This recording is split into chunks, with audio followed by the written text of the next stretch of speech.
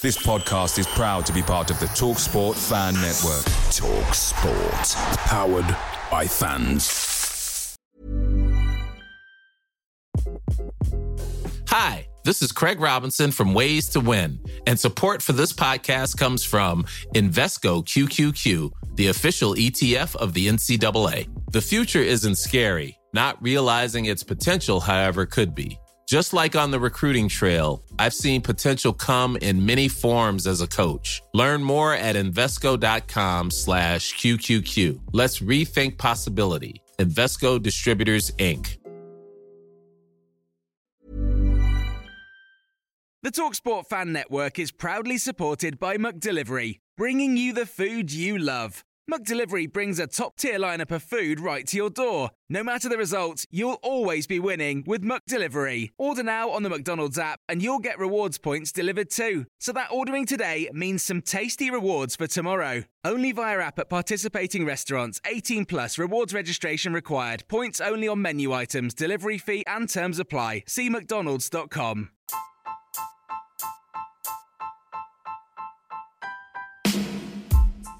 Hi guys, welcome back to your weekly Stoke City podcast, every step along the way.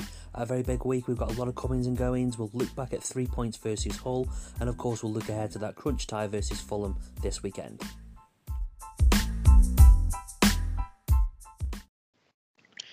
And welcome back to the pod. Dan, how are you, mate? You okay? I'm all right. Thank you. After the week we've just had, very busy, wasn't it, for us? You know. For anyone who doesn't know, and I mean, especially if it's your first time, then we had a podcast out last Saturday, wasn't it, mate? I think it was quite a special one that we did.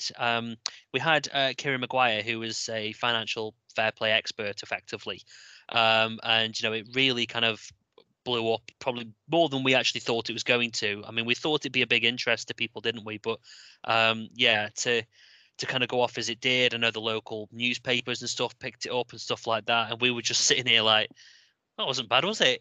So yeah, it was worth doing.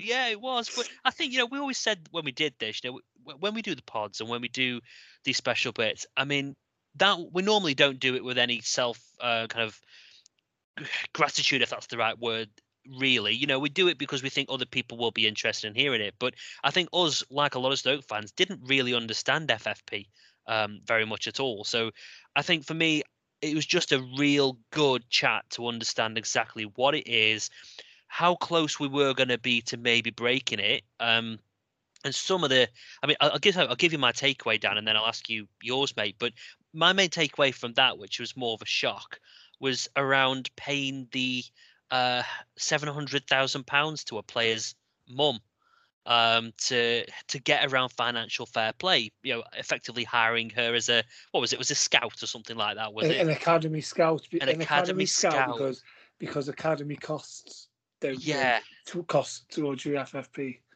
Exactly. I mean, that was it's a funny takeaway to have. I mean, there's a lot of interesting stuff, but geez, it makes you realise just how pointless of a bloody system it is if you can get around it like that. But what was your main takeaway from that? I mean, there was a lot of them, but what was your main takeaway? I can just imagine the player going to his mum, can I have that? Can I have 20 grand out the bank? I was going to say, because how do you transfer that across? Because that, I mean, a mum's going to have 700 grand going into a bank. The bank are going to call her up and go, "What's this £700,000, please, Mrs. Ince?" And also, she's like, "Oh yeah, it's such and such, and I'd like to transfer it to my son, please." Like, that sounds so dodgy. So I'd love to know what they did there. But anyway, I suppose she was paid weekly, maybe, but we don't know the ins and outs. No. The main thing, there was just so much, wasn't there? We sort of learned so much. And it was nice just to clarify a lot of things as well, things that I'd sort of pieced together from hearing bits. And I mean, as I said on that pod, I listened to Kieran's Price of Football podcast. And for anyone who found that really interesting, by all means, go and check that out. You know, listen to a couple of episodes, decide if it's for you, because it's really good. And you know, we do thank you for taking the time out as well and coming on with us. But yeah, if anybody who like listened to that and found it interesting, definitely, like I say, just give the Price of Football a listen, because it's a really good podcast. It dips into loads of different things, topical subjects and questions and everything. So yeah, definitely do that. But for what I took away, I think the main thing really is just like you say, how the figures can be. Like we're allowed to lose, say, £61 million in the period, the FFP period that just ended, the last lot of accounts. Yet our debt was more than double that, but we still managed to get within the rules. Once you take this, that, and the other off. So it just shows, that it's not as black and white as it seems, is it? And there's a lot more goes into. No. And I think, obviously Tony Scholes has gone and said we're in a healthy position, so it obviously is, the wage bill and the restructuring and everything else. And it's stuff like the amortization of the contracts and how, like, the transfer fees, where the transfer fees get divided up amongst how long the contract is. And then if you give the player an extension, it then divides even further amongst the new contract, what's left. And it just sort of explains how we've ended up with certain players getting why is he in a contract? Are they other players, or what's that? It's obviously just to keep the numbers within certain boundaries each year as they're going along. So obviously that's been Tony Scholes' positives that we've maybe not understood ourselves.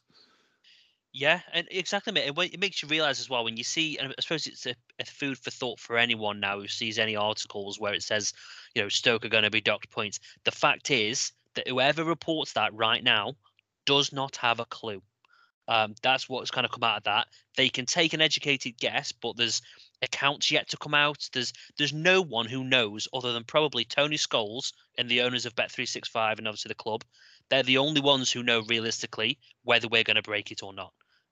So if you see any articles which says we're going to do this, going to do that, they're blowing in the wind basically. There is no guarantees that they know anything at all. So don't start panicking and criticising Tony Scholes and criticising the club over what is probably quite inaccurate news, if you like. So, but yeah, if anyone hasn't listened to it, please go and listen to it. It's great.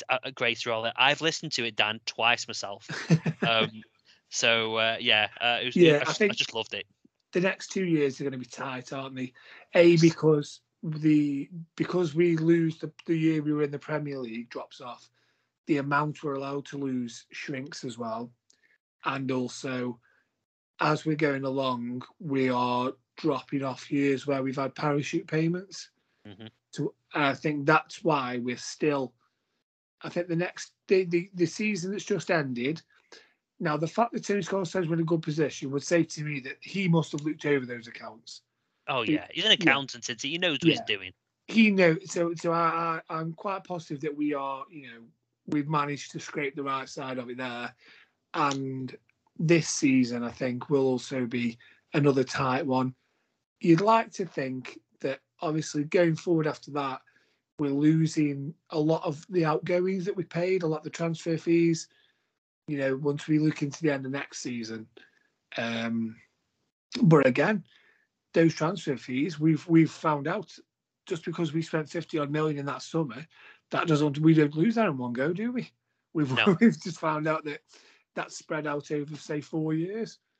So yeah, it's all complicated. I think what you just have to do is sort of trust that the people in charge know what they're doing, and I'm sure they do. I'm sure that's why there's not been an appointment so far, that they want to make sure they get the right person who can come in and continue, the sort of like, on the basis of what's been happening so far. Yeah. And I'd say as well, not to expect a Tony Scholes replacement before the end of this season.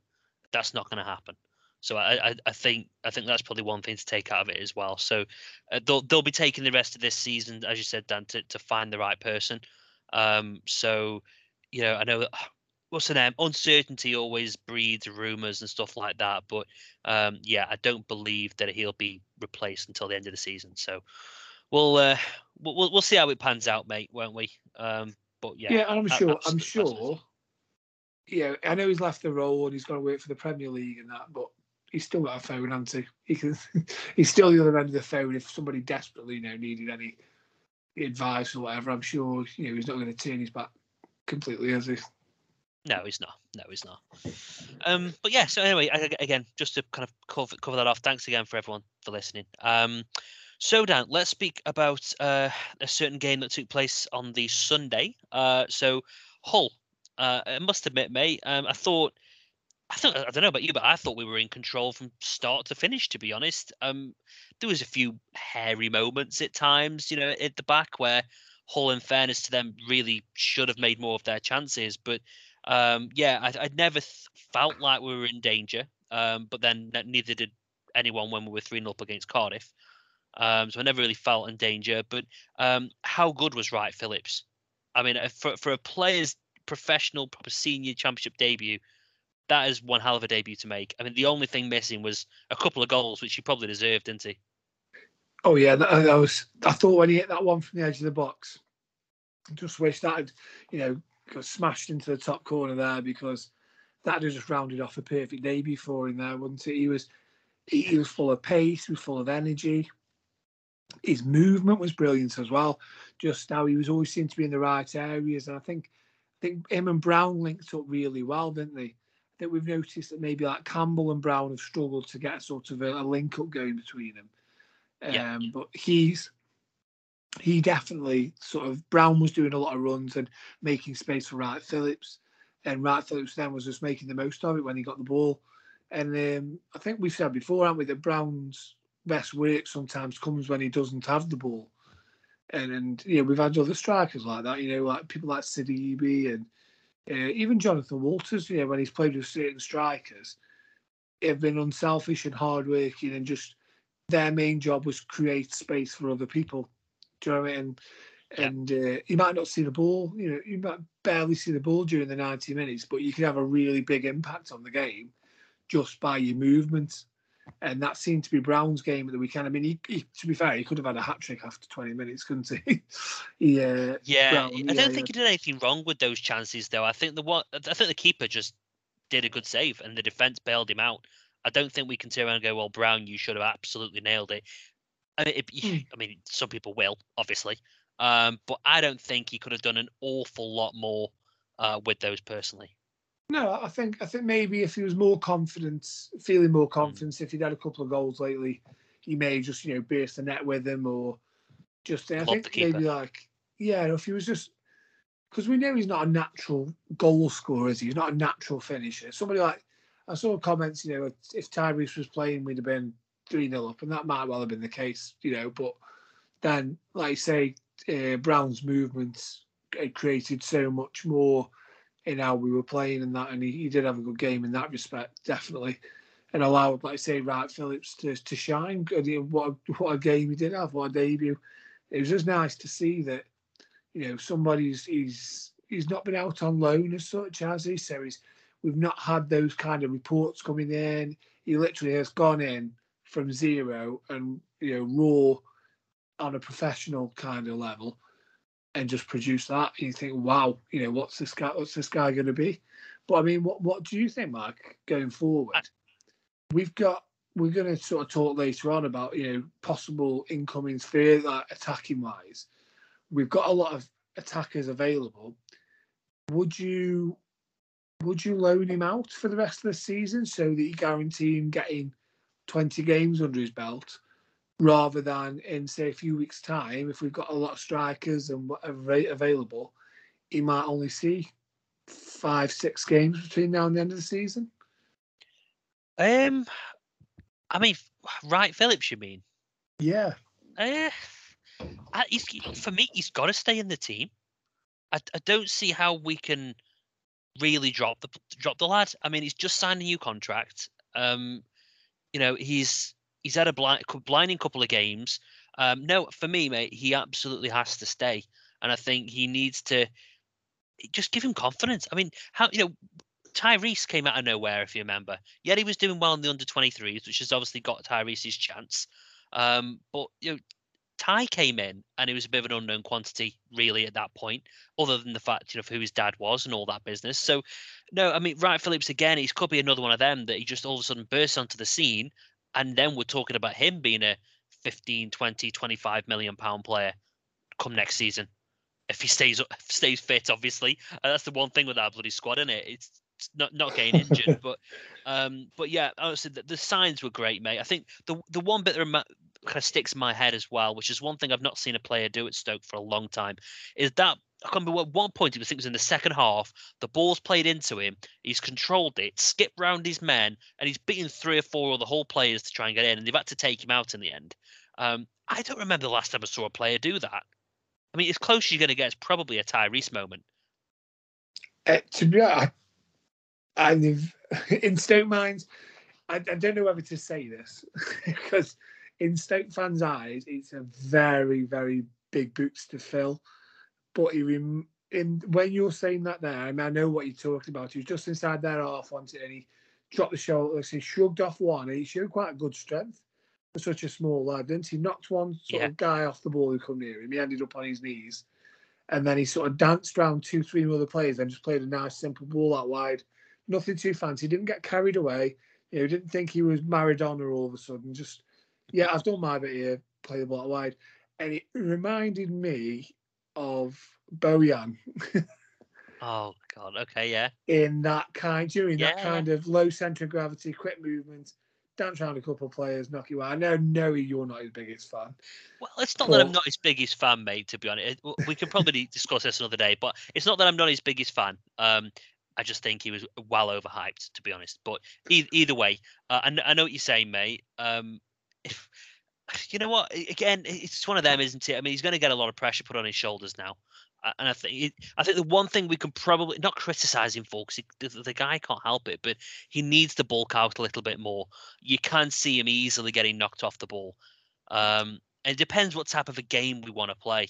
If we want to play where he's going to be going up for bloody headers and God knows what, then he's got to bulk up. But if he's going to play that little man running round, I mean, Bojan was obviously never the biggest, was he? But he didn't stop him creating things and getting around the pitch and being influential. So.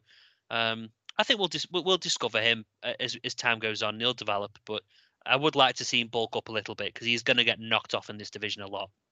I don't think he's ever going to be going up for headers. He's the son of Sean Knight Phillips. Yeah, no, I don't think so. I saw that apparently that's what he did on the under-23s quite a lot. He was always trying to get involved, which is nice to see. But so yeah. Anyway, I thought Ryan Phillips was great. One final shout out from me. I thought Allen and Clucas. In fact, the whole midfield did well. Ince did brilliant again. But again, Allen and Clucas have come in for a lot of stick recently, and I thought they were pretty solid. I can't remember them doing anything wrong in that match. So I think definitely worth calling them out because everyone likes to give them stick, but I don't see many people trying to give them any credit when it's due sometimes. So yeah, I thought the midfield did have a very good game. Clucas just seems to love playing against former clubs, and he's got. And we should loan him out to every club in the division maybe for a couple of games, and then every week he'll just have a bee in his bonnet. Yeah, exactly that, mate. And actually, I talked about some things as well, so I just want to bring this up. So we did obviously the Man of the Match poll as well, Dan, on the Stoke City from all around the world Facebook group. So there's around 5,000 plus Stokies. So if anyone wants to join a bit of a community there, go and check out the group. But so we gave them 3 options, and I'll be honest, mate, we could have given them a hell of a lot more than 3, but we gave them Clucas, Jagielka, and Wright Phillips. So in third place is Sam Clucas. He got 19 votes. Second place was Jagielka, who actually surprisingly haven't mentioned. It was a solid game. So Jagielka was second with 43, and you won't be surprised if you do the maths that Wright Phillips won that one with a massive 407 positive votes. So a good 460 odd people voted on that one, and it was very, very similar on the Twitter as well, mate. So I'd probably say that that's a fair result. Would you put Jagielka second, Dan? Yeah, I thought as debuts for 39-year-olds go, we couldn't really have any complaints. Thought he was brilliant. Concrete, wasn't he? Showed exactly, and he nearly grabbed himself a couple of goals as well, didn't he? Yeah. So if he's going to be, when Mario's back and stuff as well, if he's going to be dangerous in the box at the other end, that's an added bonus as well. It's been long enough since we've had a defender who can actually score goals, and it's been a while. Yeah, I mean, I thought Harwood Bellis had a solid game. Nothing. I noticed there was what I did notice early on. He got nutmegged, and it showed to me like the standards that he holds to himself, because he got nutmegged and he turned around immediately and he didn't chase after the man, or he didn't look up at the sky or look at the floor or whatever. He immediately spun around and he saw that I think Joe Allen had come across to cover the man who'd megged him. So he straight away went in and picked up Joe Allen's man.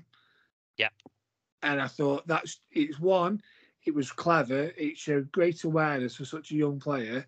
But also, as soon as the ball went out, he was you saw him like he jumped in the air and threw his fist like as if he was really annoyed with himself that he'd been caught out. And it showed to me like, his standards are obviously really high for himself. And he's thinking, I don't want, and it just, I mean, I'm not beating out because, you said it earlier on, and Hull had a few opportunities. They did seem to fall back post on James Chester's side. But he did, other than picking people up there, and you could argue that maybe, timing maybe could have come across a bit more or whatever. He did have he had his best game for a while, I thought, Chester. But when you see that James Chester, maybe Danny Bart as well, when they make a mistake, I think it's more like they look resigned to that fact, like, oh, that's the best I could do, and look what's happened. Whereas he's sort of young and that's not going to happen again. I'm going to be better than that. I need to be better than that. Whereas they're it's that sort of the other end of the scale, isn't it? That they look resigned that they can't stop those things happening. Yeah, and exactly also, that, mate. What a leap he has on him as well, Harwood Bouse, because he's not the tallest, but he gets high, he gets up high for these headers and stuff. The Ronaldo of the defence. But yeah, I think, like I said, did you notice the second goal as well? It was a great tackle from Chester. Won the ball, anticipated the pass really well. It was a good sort of block tackle. Got in before the ball got to the attacker. So then he obviously went to Clucas. He's got great vision there. He's pulled it back, and Ince has stuck it in the corner, hasn't he? So what's that? What's all that? Chester, Clucas, and Ince. 3 ex-Hull players. Yeah, and 3 players that you would probably say that most fans wouldn't have wanted on the pitch a few weeks ago. So don't get me wrong. Let's not pretend that Hull are a Fulham. Do you know what I mean? But you can only beat what's in front of you. It was still the typical Stoke banana skin that we could have easily gone and lost that type of game. Right now, it's in the 90th minute, and Hull are beating Blackburn 2-0. So this is the Championship in it. Exactly that, mate. So yeah, it's crazy. But actually, I'm not going to go on to that. We'll go on to Fulham later. I think one more thing I'd just say as well is like Lewis Baker, very promising 20 minutes from him when he came on. Thought he was tenacious. He got stuck in. He uses his body well, like physically when he's challenging for the ball. And he burst forward a couple of times. Had a couple of shots, didn't he? Yeah. Do you know how many shots we had on? I cannot remember a Stoke side having this many shots in a game. We had 22 shots at goal. Bloody hell! I never remember a Stoke side having a shot every 4 minutes in a game. Jesus, no, didn't realise it was that many. Yeah, but I think as well, the first thing Baker did was there was a cross came in from the Hull left. So Tommy Smith's side, our right side. And he got himself in the perfect position where the ball came in and he just got a toe on it. He went back to the keeper. But I just looking at his position in there, and he just automatically took up that. That was the first thing he did when he came on the pitch. And I thought, yeah, you've got the right mindset for that position. If he's going to play in front of the defence, he knows that's exactly the perfect area to go because you're stopping the cross coming in there, and anything loose, he's covered the wing back if he gets past him. he's too just right distance in front of the centre halves to not be, sort of in their way kind of thing, and stop them challenging for any headers or anything. And I thought, he's sort of picked up a really nice position, and he obviously knows what he's doing there, so that all bodes well as well. Yeah, absolutely, mate. But it'd be interesting to see if he gets in straight away in the Fulham match, or not. To be honest with you, it'll be interesting because there's going to be a bit of moving around, I think, realistically. So yeah, I can't disagree with anything you've said, mate. Cool. Well, I think that pretty much covers the whole game. I know we could kind of go on for a bit longer with that one, but we've covered the main areas, Dan. So let's move on to the Stoke City news this week.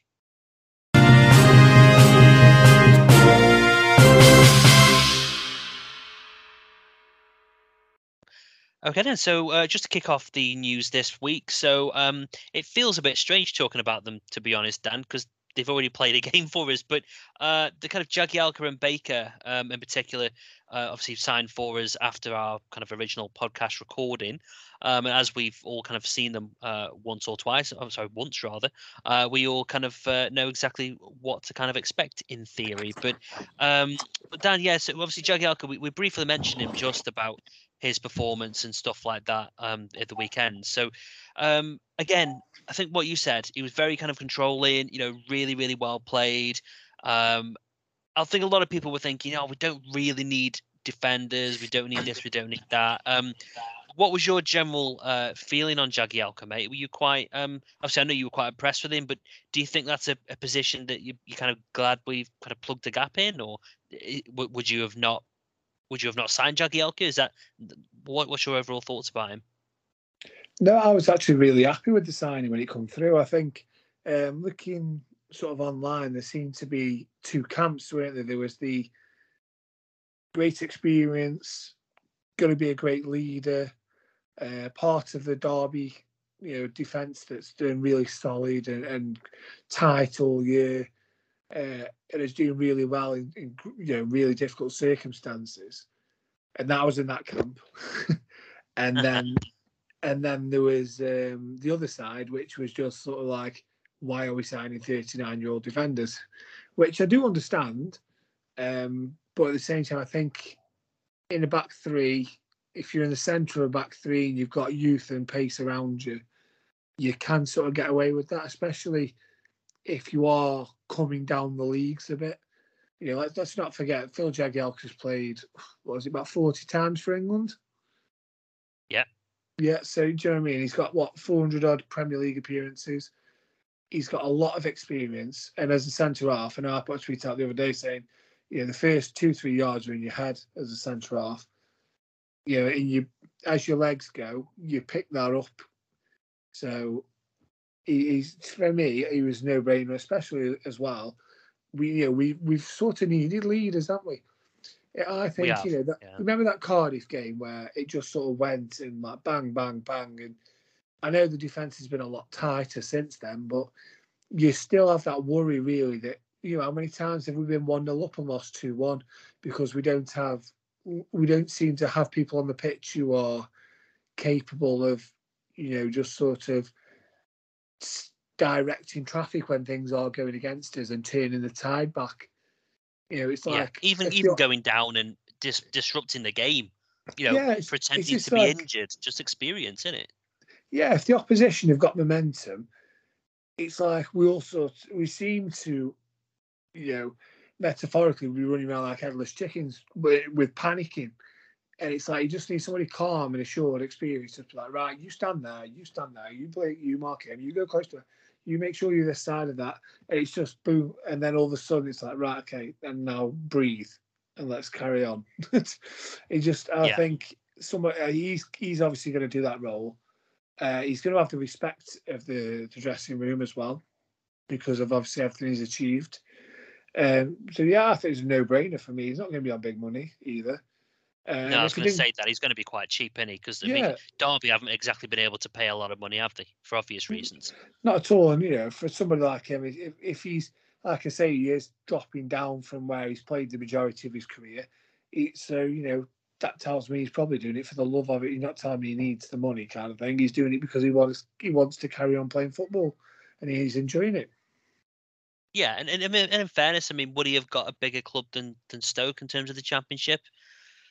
A team who actually needs that position? Probably not, to be honest. I He's got don't the know how many people location in as that well. top 8 got the location. He knows we're a good club. We've obviously got a manager who clearly is interested in him. So yeah, I think it's a good signing, mate, for the exact same reasons that the kind of you've touched on. To be honest with you, and I must admit, a lot of us didn't really know too much about him before he came. I think, as you rightly point out, we knew that he was part of a Derby team who, before all this hullabaloo again that's going on, we were all saying there's no way that they're going to go down.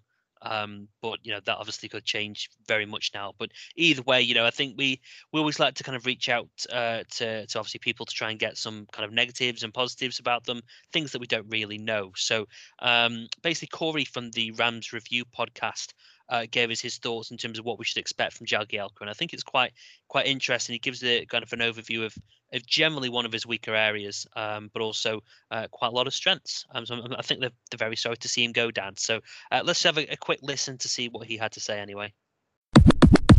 Hey there, Stoke fans. It's Corey from the Rams Review podcast, where we talk all things Derby County, hopefully once a week, but sometimes twice a week. It's all a bit grim at the moment and whatnot. But anyways, I'm here to talk about Phil Jagielka. So thank you for every step along the way, asking me to come on and give some thoughts on Phil Jagielka. I think when he was signed in summer, you kind of thinking 39-year-old center half, God, Derby's really scraping the bottom of the barrel here. But it's been really clear since Phil's come in that 6-month period of time that he's emerged. He emerged as a very key player for Derby. And to be honest with you, when he departed last week, I know Derby were going to offer him rumored an 18-month extension, but that obviously got kicked in the head, which is why he's joined you guys. But I was absolutely gutted to lose him as a 39-year-old. He's an absolute Rolls Royce of a defender. What are you going to get? You're going to get somebody with massive leadership qualities, with massive amounts of ability and talent and class, and that'll ooze through despite his age.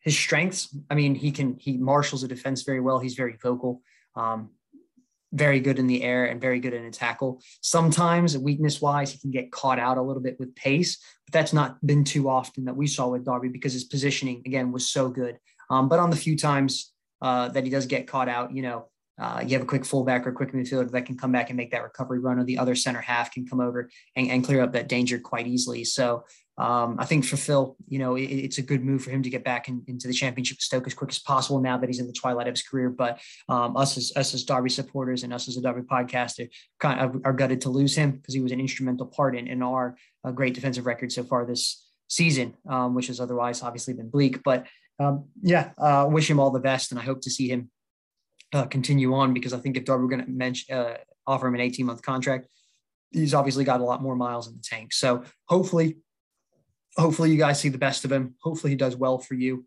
And all the best. And thanks a lot for allowing us to come on and everything like that. But really appreciate the opportunity. And Phil Jagielka is going to be a massive, massive player for you. So we wish Phil all the best. We wish you guys all the best the rest of the season. And I hope that we can speak again next season, if hopefully we're in the same division or even have a football club. So thank you so much for allowing me this opportunity. And until next time. Yeah, cheers for that, Corey. Much appreciated, mate. So it sounds like to me, Dan, that they're very sorry to kind of see him go. And as he kind of pointed out, if obviously 39 years old, if he didn't have much left in the tank, like Corey said, then they wouldn't have been trying to offer him another 18 months. So he's obviously a very fit 39-year-old who can go on for some time. Yeah, and it's also nice for him, isn't it, that his career's come full circle. He's back at the club where he first started out as a schoolboy. So yeah. And then obviously as well, I mean, his brother passed away, didn't he, last year? And obviously his brother was a few years ahead of him at Stoke, and obviously played for Stoke as well. So it's maybe nice for him as well. Something like that, you never know, do you? Just maybe sort of ticks a box in his head. Yeah, absolutely, mate. So I'm intrigued to see how he gets on this season. I think he'll definitely be a positive. Can't see any problems there. And obviously, say Baker again, someone, as we know, we've just signed, of course. I'm trying to think, Dan, actually, Baker, how long was the deal again? Was it 2 years? Yeah, 2.5 years. 2.5 years, yeah.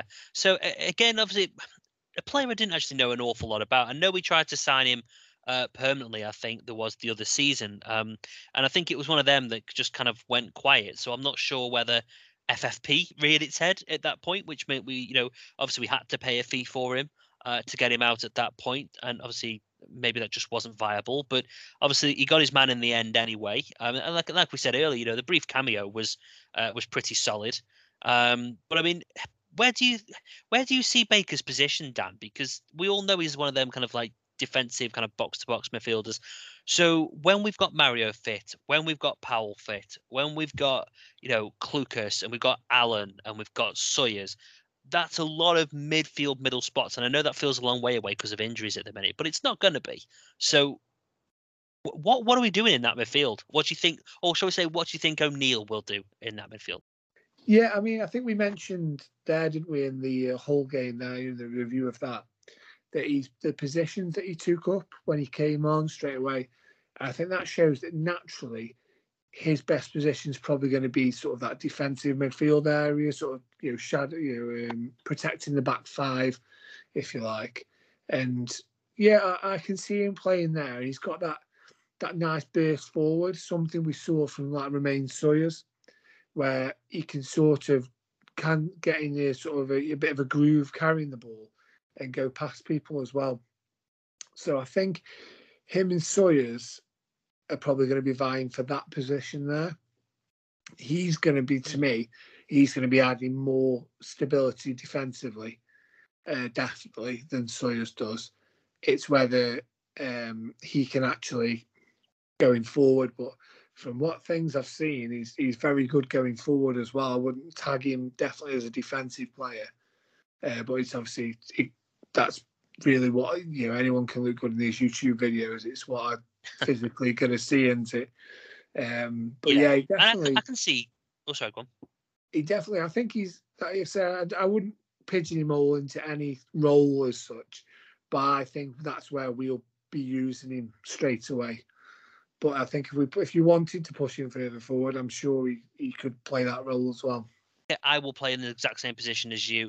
I guess he's just going to move Joe Allen and co further forward, really. Which I don't know. I don't know if that's a good thing or not with Joe Allen. It's a bit of a strange one. I've got nothing overly bad to say about Joe Allen, but I still find myself not knowing where his best position is. If I'm honest with you.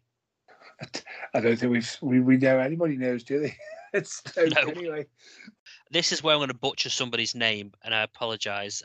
Someone's going to laugh at me here, right? So I've seen the report today that 19-year-old Philogene Badais, if that's how you pronounce his name, is apparently about to arrive on loan from Aston Villa.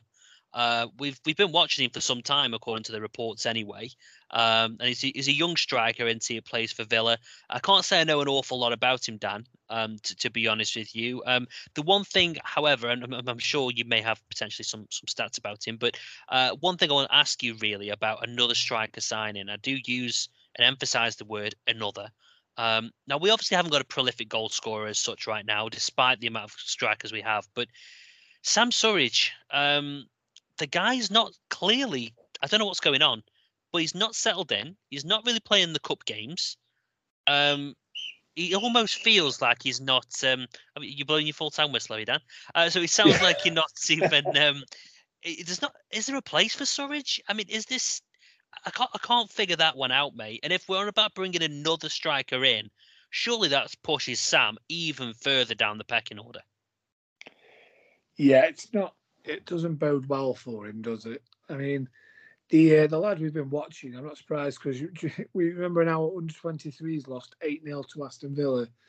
Yeah. He got himself a hat-trick and an assist that day as well. So I'm sure that's maybe where he came on the radar. Hopefully we've not just watched him once like Mbula, mate, because we all know how that one panned out. But I'll be honest, I have not seen him play. I know nothing about him, apart from I've seen today that basically any club in the Championship would want him. So if that's the case, then he's a welcome addition because, yeah, it's going to be another exciting talent to bring in, isn't he? Another, him and Wright Phillips is it's good to have these youngsters in and around the side. It gives everybody a lift. It's exciting for the supporters as well.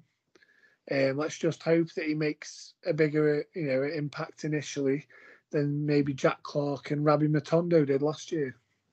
Yeah, exactly, mate. I don't know what it is with Sam Surridge, mate. I can't figure it out. I mean, he obviously didn't get too far at Bournemouth. He's come here, got off to a flyer, and all of a sudden doesn't even seem to be. I don't know. It just doesn't seem to be firing, and he doesn't even seem to be clearly doing well enough in training to get himself starting cup games late against Leyton Orient and co. So I don't know. We'll see what will happen in January, but I really can seriously see Surridge leaving. I think again it comes down to FFP. Yeah, he didn't play. He didn't play for Bournemouth at the start of the season, so he's only played for us. So we can sell him or loan him out, and he can play for somebody else this season. It wouldn't surprise me at all. Like I said, there's going to be a lot of competition up there, and I think if we get to the end of the window, and we've brought in this young player from Aston Villa, or if what's not his name, somebody Dan? else. What's his name? I'll master it by next week. How about that? You're going to YouTube it now for someone just to say his name, aren't you? It's not bloody cheating. Sorry, carry on. I'll see if Alexa knows. She can teach me.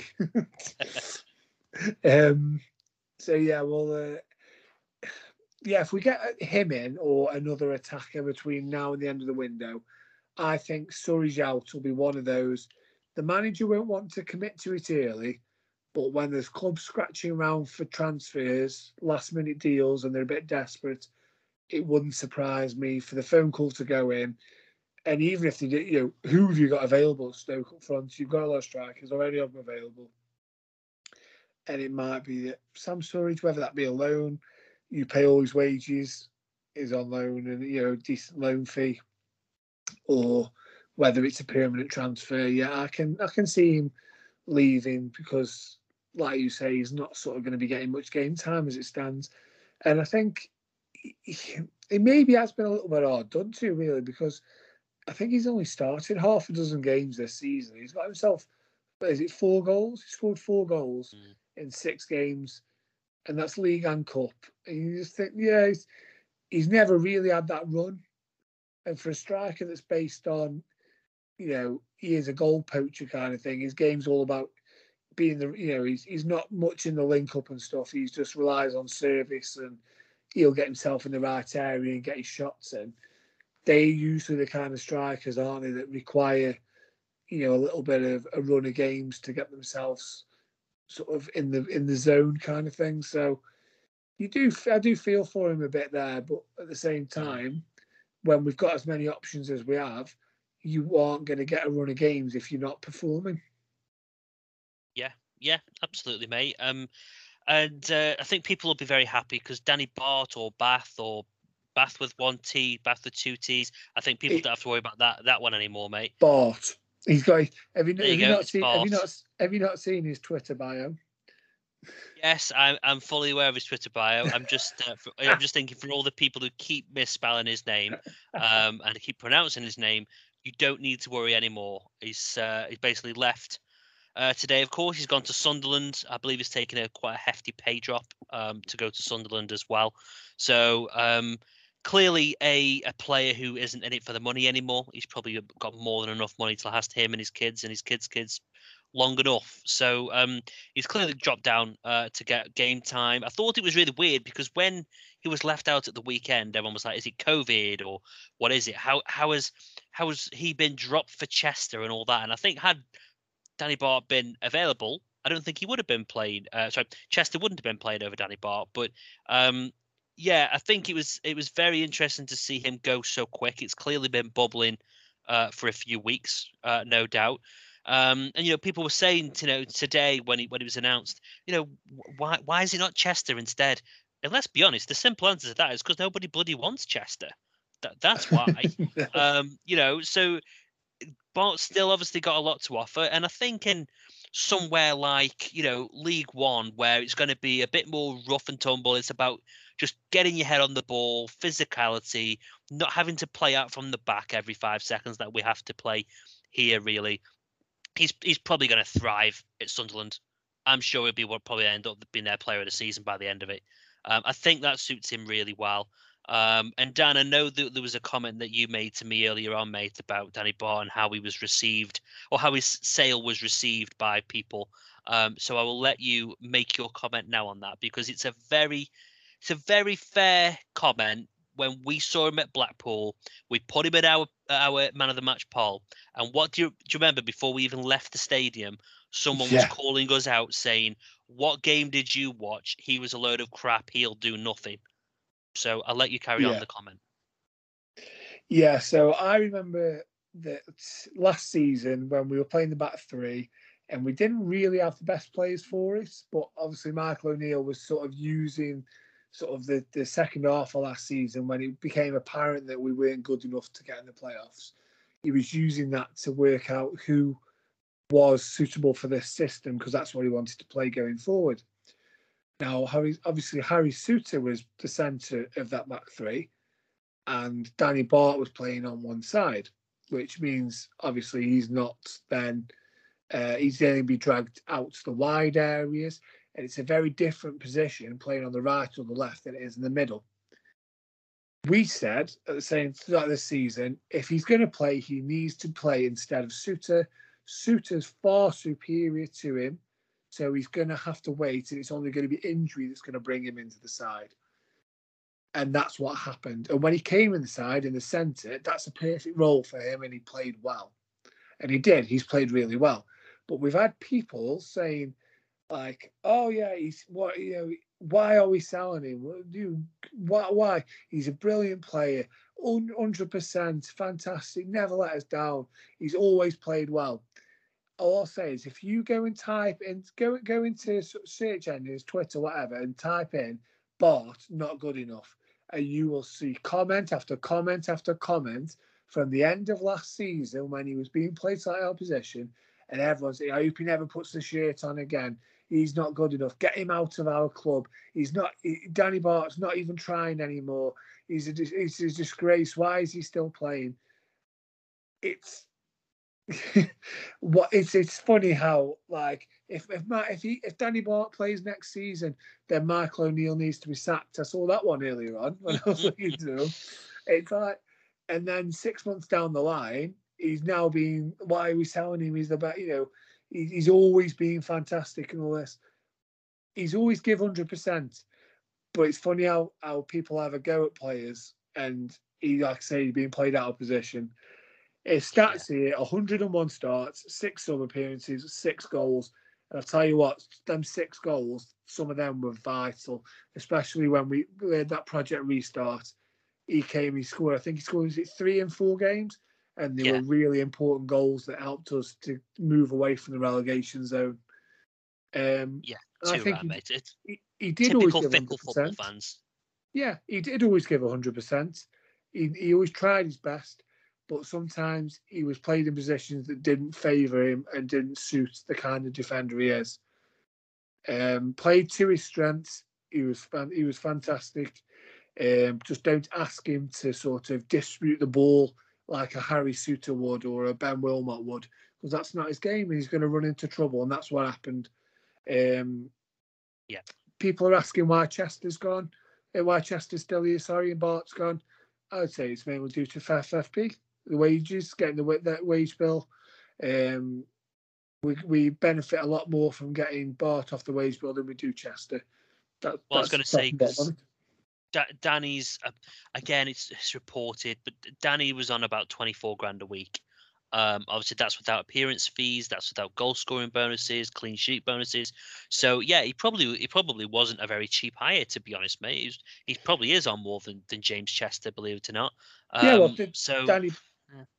Danny Batth was one of, obviously, he's one of the few remaining ones now from that period, isn't he, when we were just flashing the cash and just throwing it around, trying to get promoted. You look at probably Sam Clucas, Joe Allen.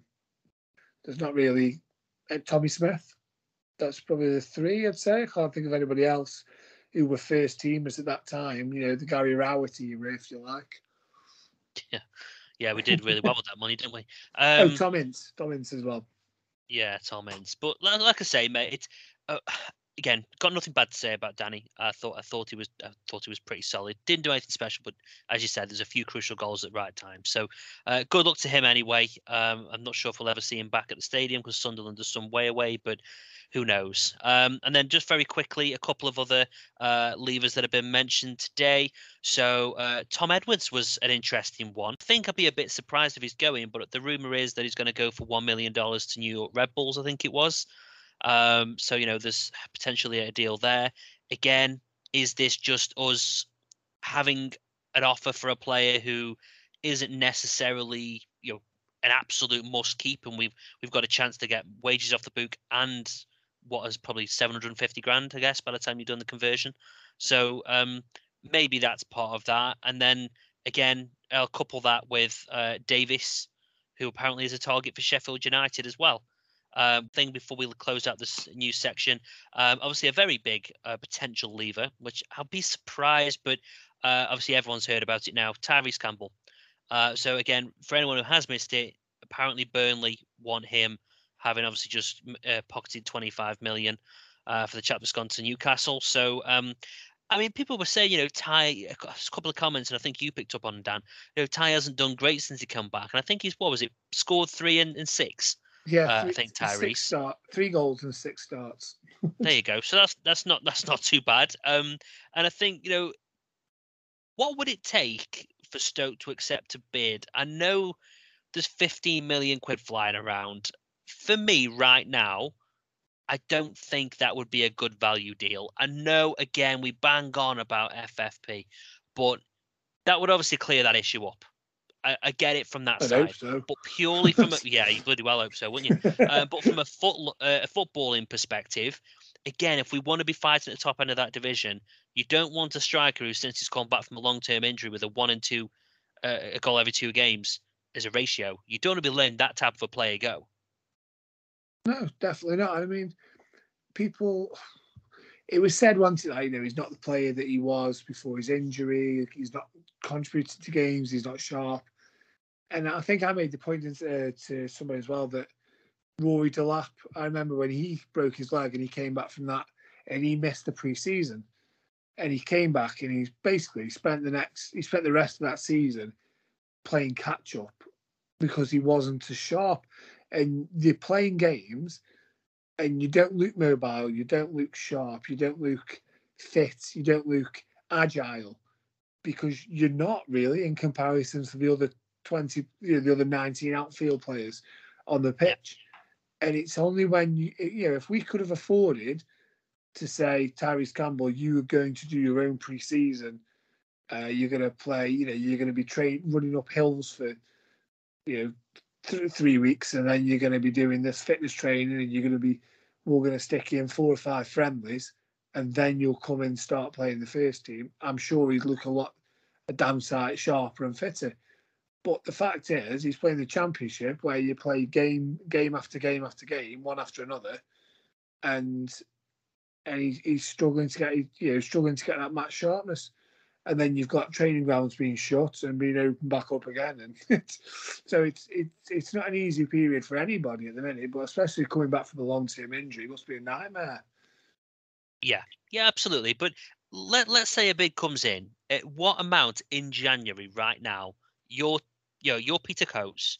What amount of money would you accept? Would you say, Luke, you've got 25 million for that player? We think Tyrese is worth at least that, so we want 25 million quid or he goes nowhere. We should really, if they just sold Chris Wood for 25 million, we should do what other clubs do and say, well, we know you've got the money. If you want him, if he keeps you up in the Premier League, he's worth £100 million. So we want 30. Yeah. Plus add-ons. Take it or leave it. Yeah, plus add-ons if you stay up. We want 25, another 5 if you stay up. Another 5 if he plays for England, just those kind of deals. However, the flip side of that is Burnley know full well or are going to be thinking Stoke City are not in a position to be turning down big bids. See Tyrese wanting to go there, mate, either. I mean, Back in the Burnley are Championship very in 6 likely to months' come time. back in the Championship. Yeah. So, I mean, are they even going to want to pay 20 million, 25 million for a player that could be a Championship player? And I don't know. Maybe it's just a lazy link, mate. Maybe. We'll see. I don't see him going. He has been linked with, he was linked with Newcastle, wasn't he, as well, the other week. And he has been linked with a few clubs. I think it's just that obviously they see this player who was, light in the Championship last season before his injury, and all these rumours would have been coming around last January and last summer, wouldn't they, if he hadn't been injured? So I think maybe it's just them going, right, okay, Burnley need a striker. Who were the top Championship strikers? And straight away, Tyrese Campbell. Yeah, that's fine, mate. We'll see. I don't see him going anywhere, but we'll certainly see in the next 2 weeks. So cool. I think that pretty much ties up the news section. So let's head into the Fulham preview.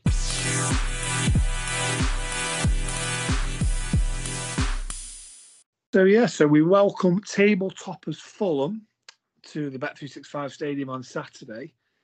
So, I mean, are you looking forward to this one, Mike? Yeah, I am, mate, to be honest. I think it's going to be tighter than we probably all actually think in our heads. I think our hearts are saying, "Oh, we're gonna give them a good game," but no, I'm looking forward to it, mate. I'm not going to say this is going to decide how good or bad we are because Fulham are like romping home the goals right now. So yeah, I'm looking forward to it, mate. Okay, so you say Fulham are romping home the goals. I'm going to give you some stats now. I love some stats, don't I? So let's go. Mr. Stato. Yep. So they have scored 19 goals in the last 3 games. 19 and 3. They've got 70 so far this season, which is a record since the EFL was rebranded. And it was like the Championship came in. That's a record for this stage of the season, and they are on course to be the first club to get 100 goals in a season. Wow. No team has scored 6. No team has scored 6 goals or more in 3 consecutive games since the 1950s. Oh, what a great time to play Stoke. Right. However, now, do you want some more positive stats now? They're all the negative ones. These are the positive ones. Before this run of 3 games, in their 6 games previous to that, they didn't win any of them over 90 minutes because they had a cup game that they won 1-0 in extra time. And in them 6 games, they only scored 3 goals in total. So they've gone from scoring 3 in 6 games and not winning any of them games to scoring 19 in 3. So they're not, that's 22 and 9, still a decent record, but there's, there are flaws there. They seem to have hit in a purple patch at the minute. It's whether they can carry it on. Yeah, and let's be honest, mate, as well. I'm sorry to jump in there, but those games you're on about, those 6-goal wins, they're against Reading, Bristol, and Birmingham. They're hardly Stoke, Bournemouth, and whoever, Middlesbrough. Yeah. Yeah. Also, they might be more potent now, but they're also more vulnerable. So in the last 2 games, they've only conceded 1 less goal than they did in the last 13 games before that combined. So they've conceded 4 goals in the last 2, but in the 13 games before that, they only conceded 5. So although they're scoring more, there's also gaps to be exploited. And like I say, if Birmingham can get a couple of goals, Bristol City have got a couple of goals against them, then, well, that's away from home. Now, these are really good stats. The head-to-head at Stoke, 8 of the last 9 games have been won. The head-to-head versus Stoke, 8 of the last 9 games have been 1-0. How good's that? So there's been 4 Fulham wins and 4 Stoke wins in the last 9 games that have each been 1-0. And then there was a goal, a Stoke win in both teams to score as well. However, at Stoke have won 6 of the last 7 meetings, including the last 4. Wow. Okay. So we were in good stats. And now, yeah, how to say that Alexander Mitrovic makes them a one-man team without actually saying he does? Because I know that, the goals come from everywhere, don't they? And they score, and they've got all these different players, Carvalho, Bobby Reid, a lot of players score goals for Fulham and contribute to their wins. And so people say, even if you take Mitrovic out, they still score, they still win games. Well, how about this, right? Alexander Mitrovic has scored in 17 games for Fulham this season. They've won 15 of them and drew 2. So they're unbeaten when he has scored. He hasn't scored in 9 games. They've drew 4, lost 4, and the only game that they've won when he hasn't scored is last night. So Krog him in the first 5 minutes, somebody just go through the back of him and hurt him. So although, they may have many other players, and last night they didn't really need him to do by the looks of it, because he won 6-2 and he didn't score. Throughout the rest of the season, the stats would say Mitrovic scores, they win. Mitrovic doesn't, and they don't win. Now, his record versus Stoke, his career record, he scored 1 goal in 5 games. That 1 goal was at Craven Cottage earlier this season, but he also had a penalty saved by Bursic in the same game, didn't he? So he's not got a great record against Stoke either. Right. Okay. So I'm just pumping the positivity in there. I'm just giving people hope. Well, I was going to say my prediction later, mate, would have been Stoke 1, Fulham 0. So, it's weird, right? Because I said earlier on Twitter the other day that if you're going to have a bet on the Stoke game this weekend, you'd be stupid not to have over 2.5 goals because you'd be practically buying money. But how Stoke would it be to go and win the game against Fulham and lose to Coventry in the week? Wouldn't that just be Stoke all over? Yeah, pretty much. Yeah, but no, some good stats, mate. I mean, I've always thought, Mitrovic. I wondered how many they'd actually won without him. So yeah, very interesting. I mean, what do you think is going to happen to the Fulham game? I mean, I'm definitely going 1-0 myself. Despite the fact that I think we should all have a bet over 2.5. But yeah, I think 1-0. Are you being that positive, or are you still going for a Fulham win? Or no, I think we'll win. I really do. I even think maybe 2-0. And I'm not saying like, we're just going to walk over. I just think we played so well last week, and we've got new faces in. Everyone seems to have upped the level, and I think now they up the level at Hull. They got the result, but the confidence is up. I mean, Tom Ince is like a player reborn, isn't he? It's like a new signing, and obviously the Fulham coming to town, I think they'll keep that levels up. They'll have been looking forward to this game all week, and I think if we hadn't to beat Hull last week, they'd have been dreading this game all week, wouldn't they? They would have been looking at thinking, oh no, look how many goals they're scoring. Look at this. They beat us 3-0 at the start of the season. This is, what we're going to look at. But we've got new faces. There's optimism around. They seem to really enjoy themselves last week as well, which hasn't always been the case lately. And like I say, back-to-back wins. I know one was in the cup, but still, it's confidence. We've got a goalkeeper who's got back-to-back clean sheets, still not been beaten, not been tested amazingly. But for him, in his confidence, he's got them, like I say, back-to-back clean sheets. So, yeah, I'm confident that we will go out there, positive frame of mind. The crowd is going to be massive. We need the crowd behind us from minute one. Similar to how we were against West Brom, they'll need our support.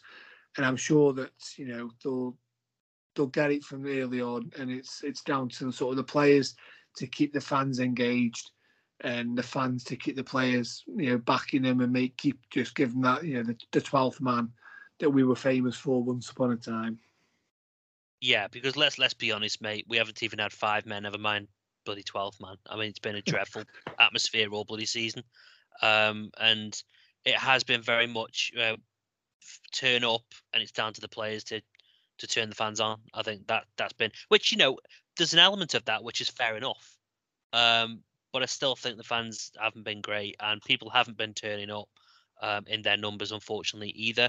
Again, finances probably have a lot of things to play with that. We're in a different world now. Everything's tight, energy's going up, etc. People's circumstances have changed, so I'm not criticizing in any way. I'm just saying that those who do turn up because they can, just speak up, because as you rightly point out, mate, for games like this, it could make all the difference. And in Christ, how we've just beaten Hull. If we can beat Fulham and then if we can beat Coventry, that puts us firmly in them playoffs. And with momentum, with winnable, in theory, games coming up. So it could be the start of a good run. This could now. If we just get a little bit of luck and a little bit of fortune and good play, integrate these players, we could not somehow, but we could very much start to cement a bit more of a playoff push. So, yeah, interesting.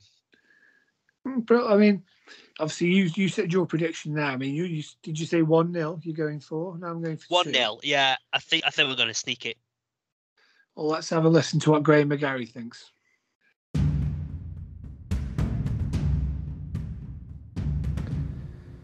Hi there, you Potters podcast people. Hello there, it's Graham McGarry back again after the international break. Hope you enjoyed your little breather from your football. This is Graham McGarry with that Potters prediction. Let's hope we get it right this weekend. Stoke City 2, Hull City 0. Stoke 1, West Brom 0. Stoke are ready to win at home, 2-0 for the Potters.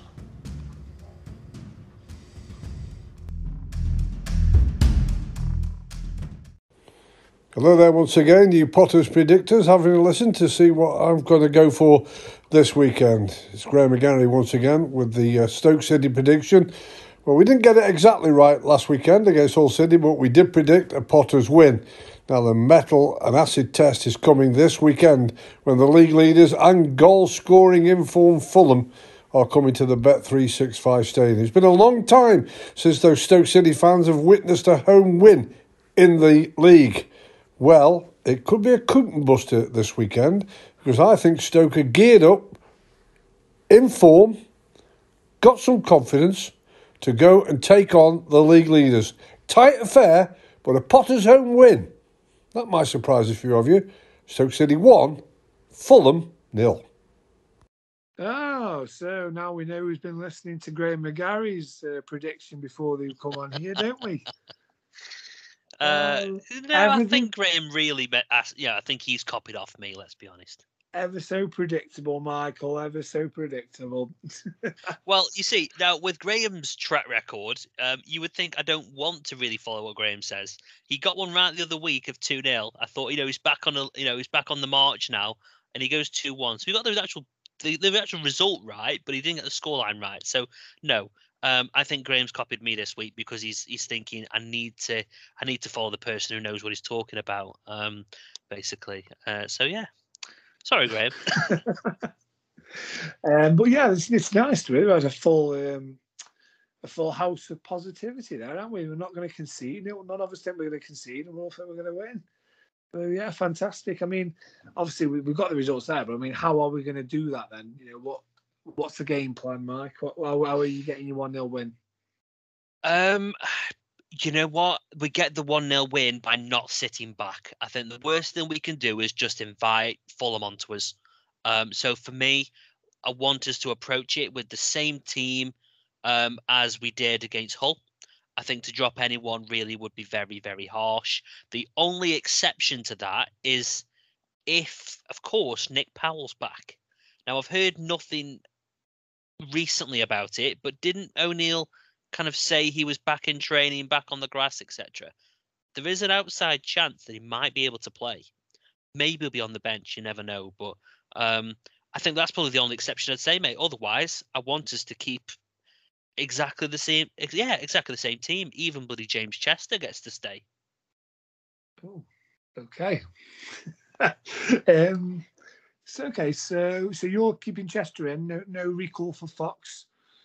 No, Chester. No, because Fox didn't do very much in the last few games. I was all for giving him a chance, and he's had his chance, but he, the games at home. I was trying to think back to, I think it was Derby. The games at home, he was out of position. He was at fault for the goals. Yeah, I don't know. I don't think he's taken his chance personally, mate. And it wouldn't overly surprise me again to see him leave in the summer. That's fair enough. And so you're saying, if Nick Powell is, by the good grace, available, who's he playing? Who's he coming in for? Is it Tom Ince dropping out for you? Oh, it'd be so harsh to drop in, wouldn't it? I can't believe I'm saying that. That's ridiculous. You know what? I think we might have to change the midfield around a little bit.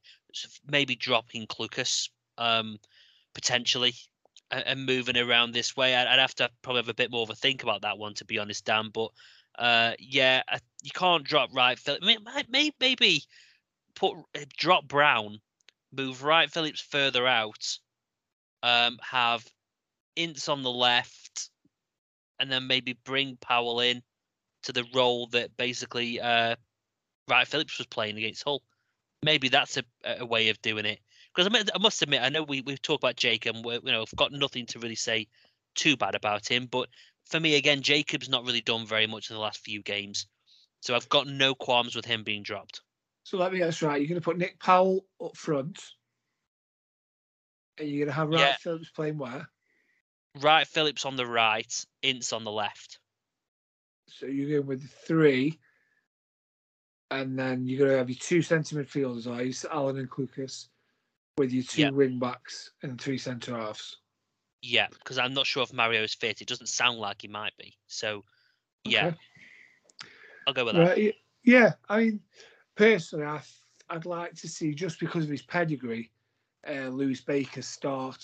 I don't know if he's got 90 minutes in him, but I'd like to see him come on and and start, just because of the pressure. I think people like Harry Wilson and stuff around the edge of the box, if he can sort of just stay tight to him and not give him the opportunities there, I think that will really benefit us and really help us, trying to get a positive result and keep them quiet. Like I say, who do you drop though? Because I mean, you would say like Ince would probably be the one on paper to go, as he's more of a flair player there. If you're trying to go for more of a workman-like midfield, and sort of get the ball forward quickly. But at the same time, I don't think he can drop it. I think his effort. I think he's benefiting loads from playing more on the central. I said to me, is he now showing this form because he's involved in the game? On the right wing, he can sort of hide a bit, and if he doesn't see the ball for a few minutes, gets a bit sort of switches off a bit, gets a bit disinterested. Maybe he's not on his toes. Whereas when he's in the middle, the ball's there so much more for him. He's always involved, and he's always got a job as well. Even if we haven't got the ball, he's got a job in the midfield, and he's looking so much better for it, isn't he? So yes, mate. I would say his energy, actually, which amazing to say, Tom Ince's energy keeps him in the team. I can't believe we're saying it. A couple months ago, we would have been laughed out the building for thinking that. Yeah. But yeah, Tom Ince, I loved the comments after the game from Dean Holden as well. He said Ince is the best trainer at the club, whether he's in the team, out the team, whatever. He says he always gives 100%. He said he just hasn't always transferred that to a match day, and maybe sort of clammed up a bit on match days. But I keep him in there. I'd like to see Baker in there, and I think, Allen's got to play as well, hasn't he? So then 3 will be the midfield. Is what? Sorry. Did you say you're dropping Clucas then? Yeah, to me, Clucas. I mean, he had a really good game last week. But I'd say I've got doubts whether Baker will be able to do 90 minutes, or whether Ince will be able to keep up high energy for 90 minutes. And if we've got Clucas on the bench and maybe Jordan Thompson might be back, he could be on the bench. I'm sure he's out of his COVID sort of isolation and that now. Yep. As long as he's, not affecting him too much, then he'll be back. And we've got two fresh set of legs there who can come on and give, say to Tom Ince, say to Baker, or whoever, give me 60 minutes, give me 70 minutes, run chase, harry, press, be physical, bash, do what you need to do. And we've got fresh legs here on the bench who can come in and finish the game off once you've given all you can give. Up front as well, I think I think Wright Phillips, he's at the minute, he's got that. Fulham won't know much about him, will they? They won't have seen much. They won't, and he's got that. He's man of the match last week. He was buzzing. You saw that little clip, didn't we, of his face when he's walking past his dad with his man of the match awards, as if he couldn't barely believe it, could he? He was like, oh my god. So that was lovely to see. I think he's going to be buzzing at the minute. He's full of confidence. He's like I say, Fulham. He's not going to be known to them very well as well. So I'd leave him in. Tell him just go out and just play how you did. Make yourself a nuisance. Take people on. Run at people. Scare them. Push them back. Because there are, we've just been saying, haven't we? Birmingham scored 2, Bristol City scored 2. There are gaps. There's going to be gaps. There's going to be chances with this Fulham team. And if they play how they have been doing. And I'd say, who's going to be partnering him though? Is it Brown? Do you bring Fletcher in to try and give you more of a focal point to sort of, play off him and stuff? Because, Stephen Fletcher, we've seen how good he links up with Brown, how good he links up with Campbell. I think he'd love playing with somebody like Wright Phillips. Yeah, he could probably learn a lot from Fletcher as well, in terms of experience, etc. So, yeah, I got no problems with bringing Fletcher. It's going to need to. I don't want us to play long ball by any stretch of the imagination, but I think it's going to have to stick up there when it gets there, to be honest. Because if they're putting a lot of pressure on us, we could be quite deep at times, and I think we need someone to hold that ball up while the midfield catch up.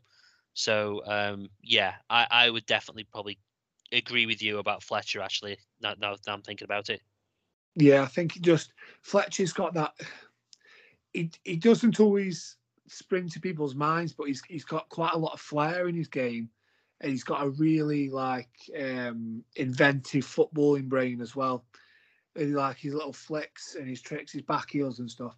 And if Wright Phillips is buzzing about and stuff, I think them two can link up really well. Time will tell, my friend. Time will tell. So yeah, that's what we think, Mike, me and you. But we've also been in contact with Tom from the Fulham Supporters Trust. I remember, he spoke to him earlier on the season. Well, he's back and he's given us a lowdown on this game from the Fulham end. This game comes when Fulham are in pretty good form, 19 goals in our last 3 games. But, that comes on the back of a period before that where we played 5 games, only scored 3 goals and only got 4 points. So which Fulham turns up, I think will be interesting. We had a lot of games off over Christmas and I think the break has done us good. But then we've played 2 games a week and this will be for 2 weeks since then. And there were a few signs of fatigue showing a little bit towards the end on Tuesday. So that might have an impact on how well equipped we are to play Stoke on Saturday. I'm expecting a much tougher game. We've been quite fortunate in a way that we've played 3 of the teams in the worst form in the Championship successively and managed to score a lot of goals. We've also scored a lot more goals than expected goals chances would suggest. So maybe our luck's been in a little bit. But having said that, Tom Kearney is back in the team with Jean-Michel Seri playing in the African Cup of Nations. And he's looking like the player he was so good in the Championship 2 and 3 years ago. Carvalho, who's burst onto the scene this season, the last couple of games has been really immense. And there's always the goal threat with Mitrovic and the clever feet of Wilson. Defensively, he went behind to Bristol City twice. Birmingham came back into the game on Tuesday with a couple of goals, so a bit suspect. So against a much more organised side, I think, in Stoke, I think we'll find that it's a much harder test than the last few games have been, and he can't win every game. So I think this will be a really interesting game on Saturday. A bit like the first game at Craven Cottage was billed at that point as a top-of-the-table clash between two of the teams that started the season well. The fortunes might not have gone quite the same since then, but I do think that we're a much better matched contest than our most recent games, and it should be a good one. Cheers, Tom. Thank you very much for that. It's always nice to see, nice to hear, should I say, the opposition's feelings going into a game and that. And yeah, so are we going to get 3 points, Mike? We all think we are. Yeah, we will do, mate. I think Fulham will probably come here potentially underestimating us, mate, to be honest. So I think we're going to catch them on a good day, and we're going to get 3 more points, mate, and then we'll go to Coventry and secure another 3, and we'll be in the playoffs. So that's your thing. This time next week we'll be in the playoffs. This time next week we'll be millionaires. And on that note, I think it's going to say good night, everybody. Good afternoon, whichever. And I'll see you next week. Night, mate. Away days are great, but there's nothing quite like playing at home. The same goes for McDonald's. Maximise your home ground advantage with McDelivery. Order now on the McDonald's app. At participating restaurants, 18 plus serving times, delivery fee and terms apply. See mcdonalds.com. Hi, this is Craig Robinson from Ways to Win, and support for this podcast comes from Invesco QQQ, the official ETF of the NCAA. Invesco QQQ is proud to sponsor this episode, and even prouder to provide access to innovation for the last 25 years. Basketball has had innovations over the years, too. We're seeing the game played in new ways every day. Learn more at Invesco.com/QQQ. Let's rethink possibility. Invesco Distributors, Inc. This podcast is proud to be part of the TalkSport Fan Network. TalkSport. Powered by fans.